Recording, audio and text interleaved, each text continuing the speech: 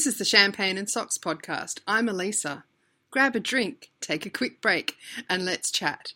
This is episode 1, The Tale of the Solstice Quilt, part 1. This episode I want to talk about the Solstice Quilt.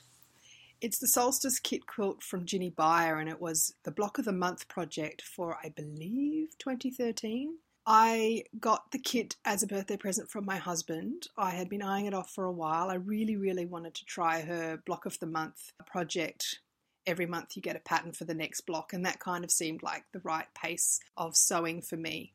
And this project looked ridiculously hard and an awesome challenge, well beyond my capacity for quilting at the time. So that seemed like the obvious thing that I wanted to do. I think it was a bit expensive, and I was looking at it. Eventually my husband just bought it for me for my birthday. And then it sat there for a while because, oh my God, it was really scary. And then I tackled, I think, the first block. So every month you get emailed the block pattern. The first month, or ahead of the first month, you got the alternate block. So it was a log cabin alternate block, and there were 13 you had to make. And I suppose if you're machine sewing, that would be pretty quick to whip up ahead of the actual project. I don't machine sew anything. I am actually scared of sewing machines, and I hand sew everything. So I went ahead and cut out all my pieces for the log cabins, probably in the January, and started, but the center of the log cabins is a fussy cut triangle that you'd cut out of, I think, the border print, and it makes a really fabulous kaleidoscope shape, but it was really hard to line them up perfectly and get the repeat for every single block. So that was my stumbling block for quite some time, and of course it didn't occur to me to just continue along with the one block a month as they came out. I was like, no, I have to finish all the 13 alternate blocks first before I move on to block 1.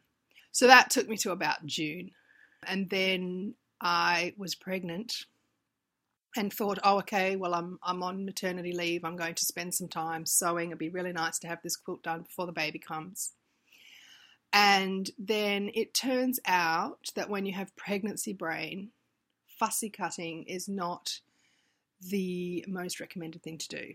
And I totally ruined one of the shapes I was fussy cutting, and then freaked out because I had ruined the material. So you get a set amount of like a paisley, and then there are 13 different shapes that you cut out of the repeats, and I think you got exactly the number of repeats. Maybe you got one extra, but I freaked out and decided that it would be best to just order some more of the paisley, order some more border, because who knows what will happen.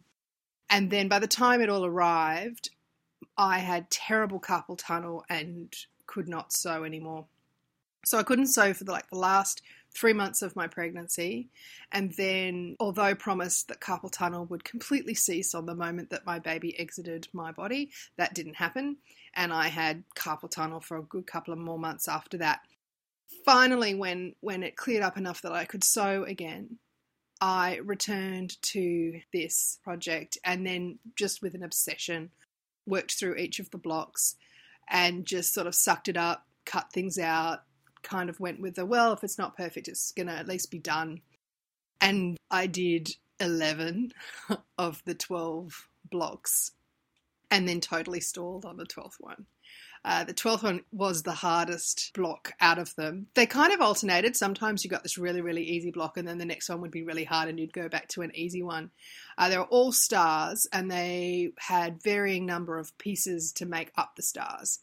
And the 13th one was incredibly hard. There was lots and lots of pieces, probably over 50 pieces to piece, and a circle piece at the center, which, even though I'd kind of learnt how to sew circularly in this project, because there were lots where the background piece was a semicircle, they were more like a quarter, and I'd kind of learnt how to pin those so that when I pieced them, I could ease in and do a reasonably good job. But the center circle was really hard. And I will admit that I don't think that I completely nailed it.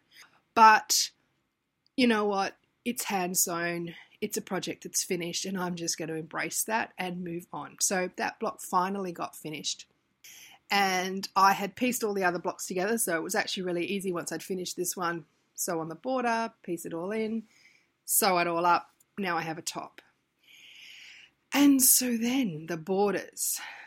Ginny Buyer does this really, really interesting thing where she designs border fabrics. So you buy like a piece of the border fabric and you get 5 repeats of this border. So you just cut between the borders and suddenly you have your borders cut and you can just piece them on. Hand sewing, I totally have the other side. So the quilt top has that marked out edge because I trace all my templates onto the material. So it's just a matter of sewing straight across the border on the border fabric to the template on the back of the top quilt. But I just knew I was going to screw up the cutting. I just knew it. And I even asked my husband to help me, and he went and downloaded all the tutorials that are on Buyer's site on how to do it, and then left me to it, and I totally screwed it up. Actually, now that I've done it correctly the second time, it's really, really easy to do her borders. You center her border fabric on where there is a repeat in the center of your top quilt. Get to the edge, measure a 45-degree angle from the edge of your quilt. For me, I don't need my seam allowance, so straight onto the edge, and then you just trace off, cut it 1/4 inch outside that, pick it up, lay it on the other side, cut it the same, then cut the other 3 exactly to the strip that you've cut, and then sew it. Simple. As long as you actually line that up correctly. I lined up incorrectly, and I cut a 1/4 inch inside my quilt instead of outside my quilt. And discovered that, remember how I bought extra border fabric in case I made a mistake? I made a mistake at some point earlier, and then I used the wrong piece for my duplicate recut of the border for the piecing. So I cut into the fabric that I'd put aside that was exactly the length for the borders. Remember, she has 5 repeats. I just managed to squeeze out for the first border. And I'm just pinning the 4th side of the first border onto my top quilt now. I then have a black border and then the second border, which is going to be too short. But I'm currently in denial. I kind of know that this is going to end badly, but I'm currently in denial about it. And I'm just going to continue sewing until I hit the problem. I'm working by a process of elimination. I can still currently sew borders, and I'm going to do that until I hit the problem. I don't know how I'm going to solve the problem. I guess that will be for a future episode.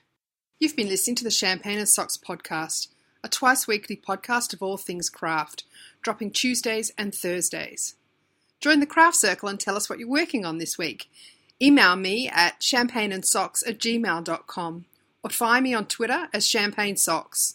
I'm over on Ravelry as Girly Jones. Finally, photos and links for this episode can be found in the show notes at champagneandsocks.com. Speak to you later.